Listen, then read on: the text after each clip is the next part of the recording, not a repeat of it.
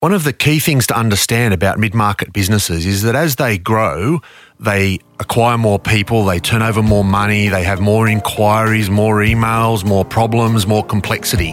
And it's great to understand how you can manage that as a business owner without feeling like you're just completely overwhelmed and not keeping up with anything and building up a whole stack of stress and anxiety and grief around the process of managing your day-to-day.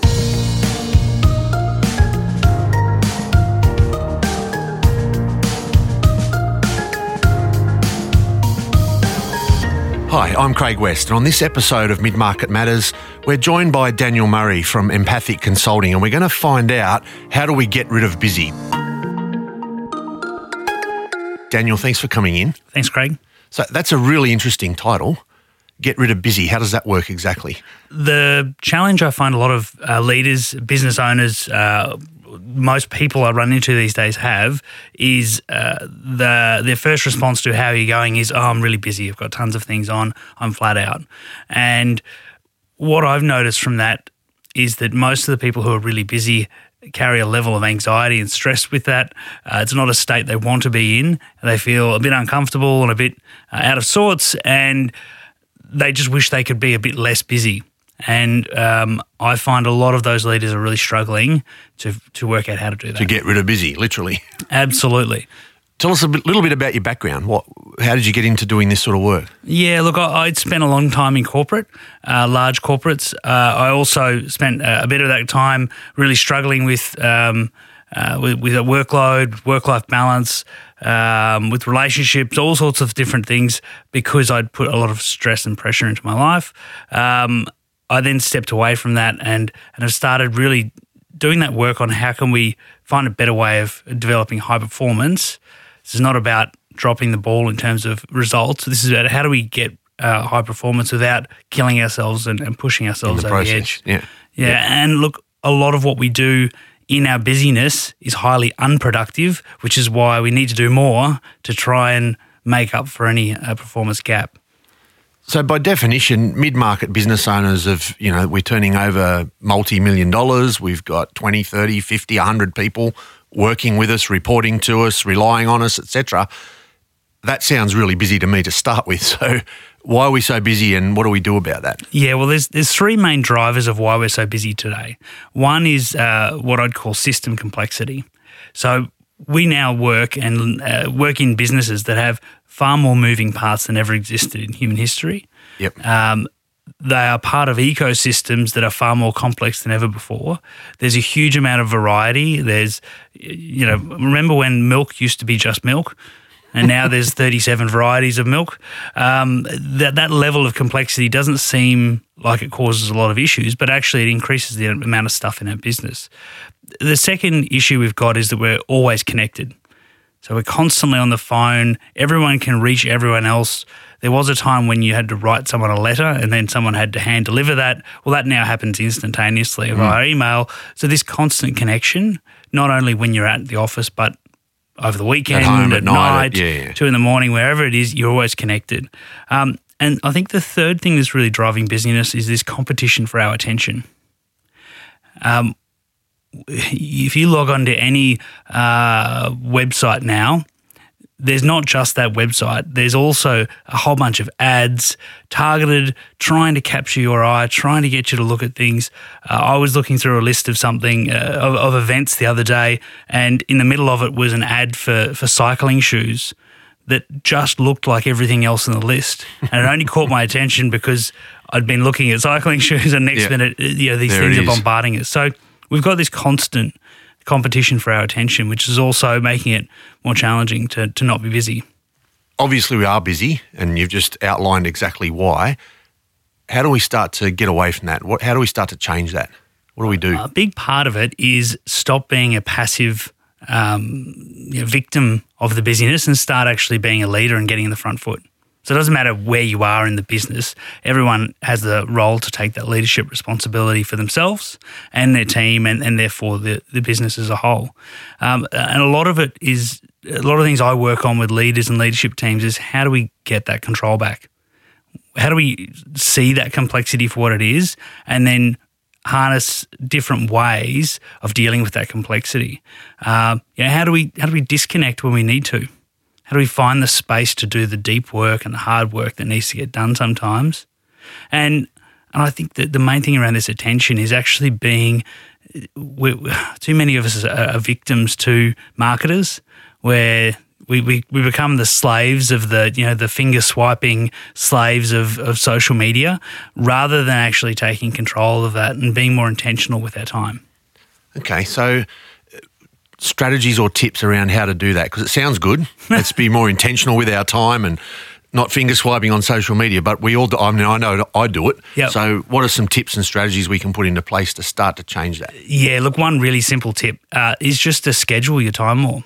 I've worked with a few people, and what they'll do is sit down on a Sunday night and they'll look at their week coming up.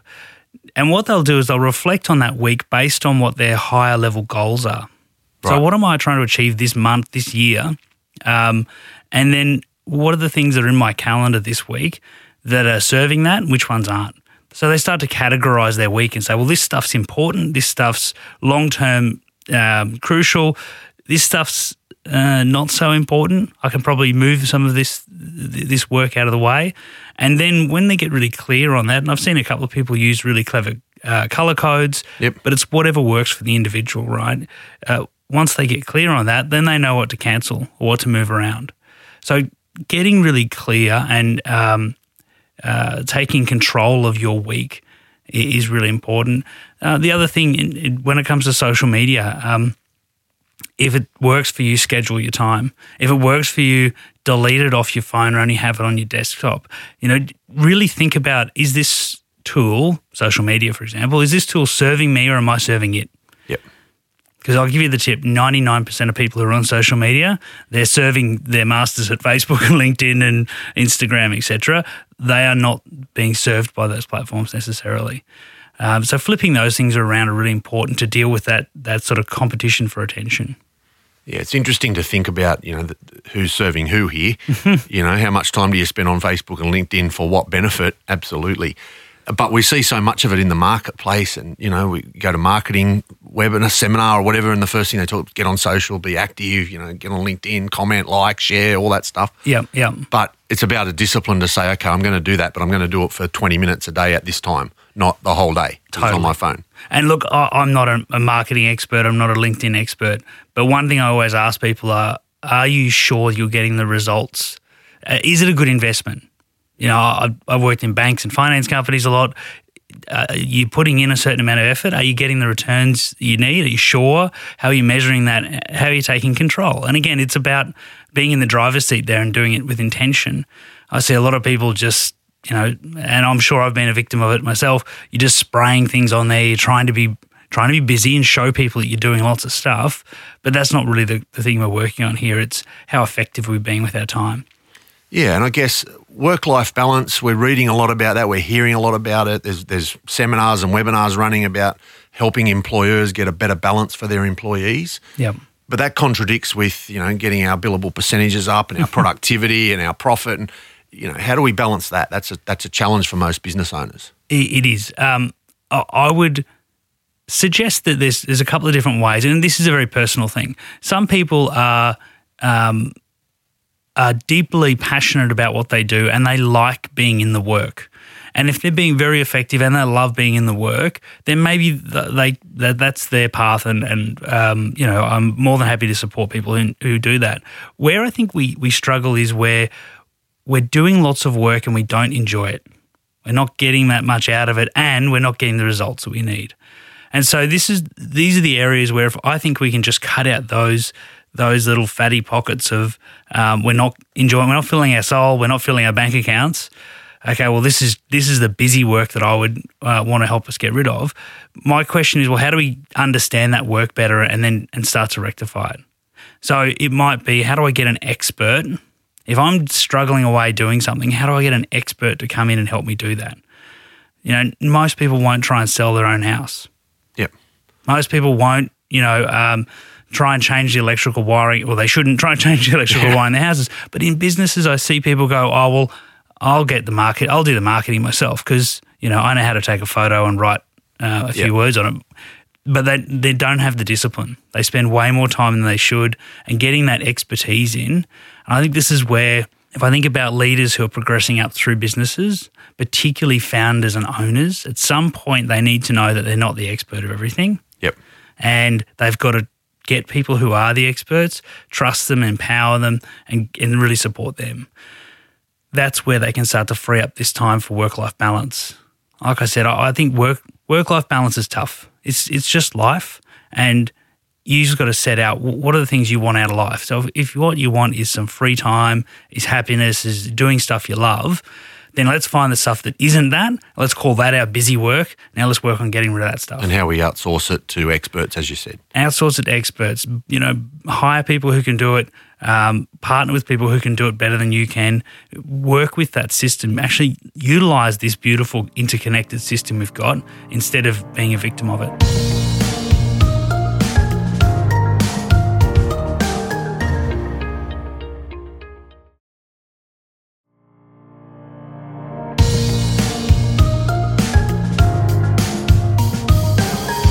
What about from an employee perspective? I've got people that report to me and I throw stuff. I know I do it. I throw stuff at them all day long. Can you do this? Can you do this? Can you do this?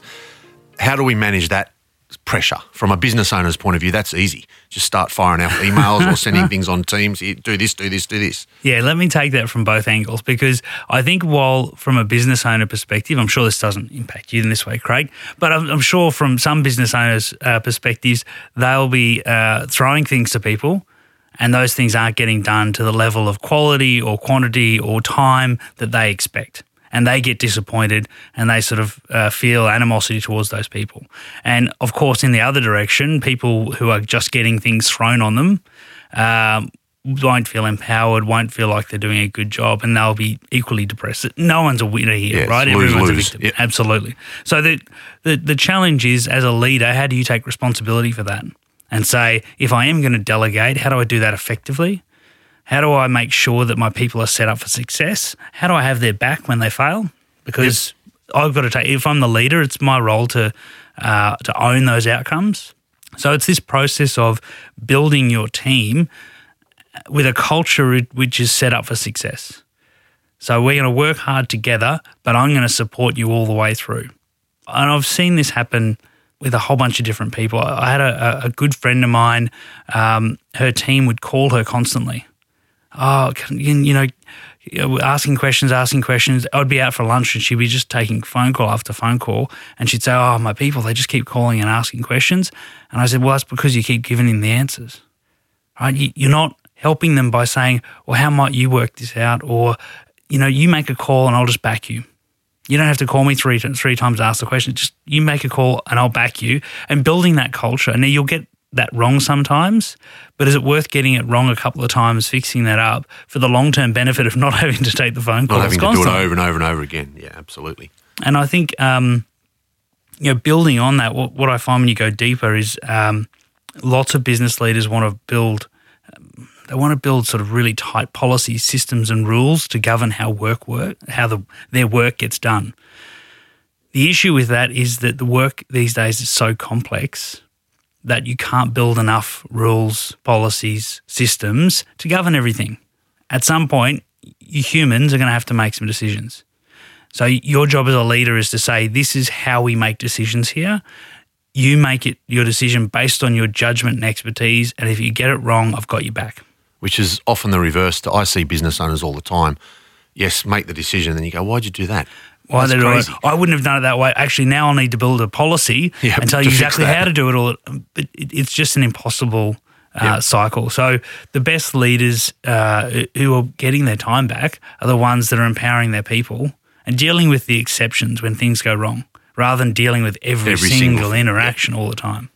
One of the challenges I'd be interested to hear your thoughts on is we're talking to business owners that are growing or have already grown and are probably still growing. And so it's more complicated. There's more people, there's more money, there's more decisions.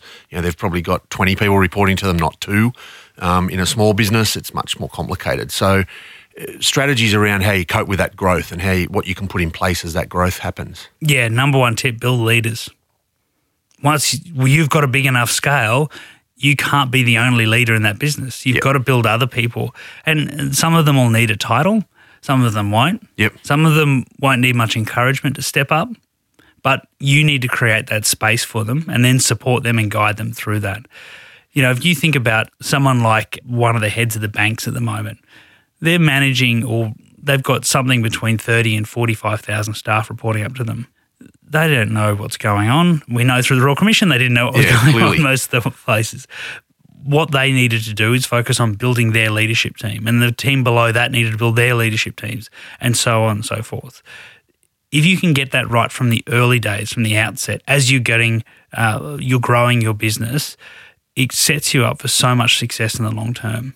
But what I see a lot of people do is they'll get hard workers working for them, and then they'll get the person who, you know, is the best accountant becomes the head of the accountants.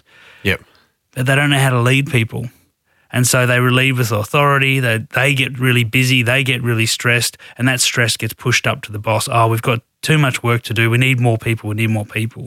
When really what we need is a leader, not a good accountant in that role. And this is what you talk about, shaping the culture for performance. Absolutely. Get the culture around leadership right, and the performance comes. Absolutely. With so much business, we focus on numbers. Yep. We focus on stuff you can measure. If you can measure it, it's important. You know, what gets measured gets managed. We hear all these things all the time. Yep. And I had an argument with the CEO about this, and he said, I only care about the stuff I can measure. And I said, well, do you love your wife? How do you measure that? And of course it's important, but we don't measure it. And if you did measure it, if you put a number to it, would it tell you any of the details? Of course not. It'd be useless, wouldn't it? So the issue here is that there's this whole other world that's going on in our businesses. It's a world of culture and values and people and emotion that all is very, very important, but is very, very difficult to put into a spreadsheet. Someone can measure your culture and you'll get, oh, your culture's 83. Well, what does that mean? What does that mean? Yeah. And what it means to the people to work there is a different thing. And so leaders who can understand that world a little bit more, spend more time in there, deal with issues of what do people care about, what do they understand, what do they value, rather than just, because I didn't tap into any of this, I now have to deal with all the consequences of people not performing well, and I've got to build, well, they're not performing well, I better set new KPIs. We'll do a whole round of building new KPIs. We'll get consultants in, and we just spend all of this time and effort and busyness building a whole new system that still doesn't solve the underlying problem, which is, as a leader, your job is to understand your people, connect with your people, and motivate, support them. So this is where it sort of becomes a bit counterintuitive for some leaders, but you've got to stop worrying about the tools and the tangible things and start worrying about the people who are in your business, because that's where your success is going to lie. You're talking about, and I think you've used the phrase before, less expertise, more curiosity. Explain that in a bit more detail. You're not talking about a traditional spreadsheet manager, as you said. Well, that's right. The reality is, you and I, when we were kids, we went to school and the smartest kid in the room got the most right answers. They got the most questions right. And we sort of have this idea drilled into us from an early age that the smartest people get all the right answers. They know the right answers. They know stuff. Yep. The problem in a complex world is whether you know all the right answers or not can be pretty subjective. You know, I know a lot of people who think they have all the right answers, and if you go and ask a 15 or 16-year-old, they'll tell you they know them all. They've got them all, right? So what we know is that if someone thinks they've got all the right answers and you don't believe them, then you just find that that's just their arrogant opinion, and I can be dismissive of it. So how this translates, what I see in business is leaders who think they have all the right answers and they think they've got to. And they'll make calls even when they don't know what the right answer is, just because they think they have to make a call because there's this expectation they're the boss. That's what I'd call an expert leader. Now, again, if you work in a really simple, small industry or business and there's only so many decisions to make and they're pretty standard, that might work fine with you. My guess is you're not going to be in business much longer because the world doesn't work that way anymore. In a highly complex environment, the best leaders ask questions. They defer to experts and they try and understand how things are working at a high level so they can put big things together. They can join the dots. We always hear about this idea of, join the dots. But you've got to see the dots first. And the way curious leaders see the dots is by asking lots of questions and seeking to understand. So so many people put all this pressure on themselves to be the expert, to know everything. Oh, I better do research. I've got to do another degree. I've got to do this, got to do that. Maybe you don't. Maybe your objective as a leader is just to be curious and connect people who do have all the answers, bring those people together and form your team, and then help guide them forward. Fantastic. Before we wrap up, number one tip. We started with get rid of busy. What's your number one tip for mid-market, growing business owner to get rid of busy? Turn off your emails. Literally turn them off. Literally turn them off. So I would say my observation of people working with leaders in this space is the biggest killer of their day is responding to emails that keep popping up. The notification pops up on the bottom of their screen. They can't help themselves. It's the same on our phones. If you've ever been talking to someone and a phone rings, you both want them to answer the phone, because it's Yep. taking your attention. Like it's an immediate grabber of attention. So in mid-market businesses, emails are a killer. They drive a lot of noise, often irrelevant noise. And the best tip I've seen here is people just turn them off. One guy I worked with, he said to his team, if you CC me on an email, I delete it, I don't read it. So either don't CC me or make it for me. I don't want to read your sidebar stuff, right? Yeah. Second thing, I only check my emails at 10 a.m. and 4 p.m. And one of his team said, oh, what if we need you outside of that? He said, well, you'll call, won't you? If it's an emergency, you're not going to send me an email about it. You'll phone me or you'll walk over to my desk. Yeah. That's how we're going to do business from now on. And he said it's freed up so much of his time because it starts to teach his team that the way we communicate is not through email. Yep. We actually sit down with people, we have a conversation, we pick up the phone, and we don't do it just to keep someone informed or, tagging along. We do it with intention. So, and, if I was to say what's the number one thing, I reckon email is the place I'd start. Number one tip, turn off emails. I'm going to give that a crack. I'm going to try that and we'll see how we go. I'll let you know how we go. I'll send you an email and check. That's right. If I answer, I haven't done it. Daniel, fantastic. Thanks for coming in. Really helpful. My pleasure. Thanks, Greg. And of course, if you want more tools and information to help you with what we've just talked about, head to the Mid-Market Matters resources page at midmarketmatters.com.au.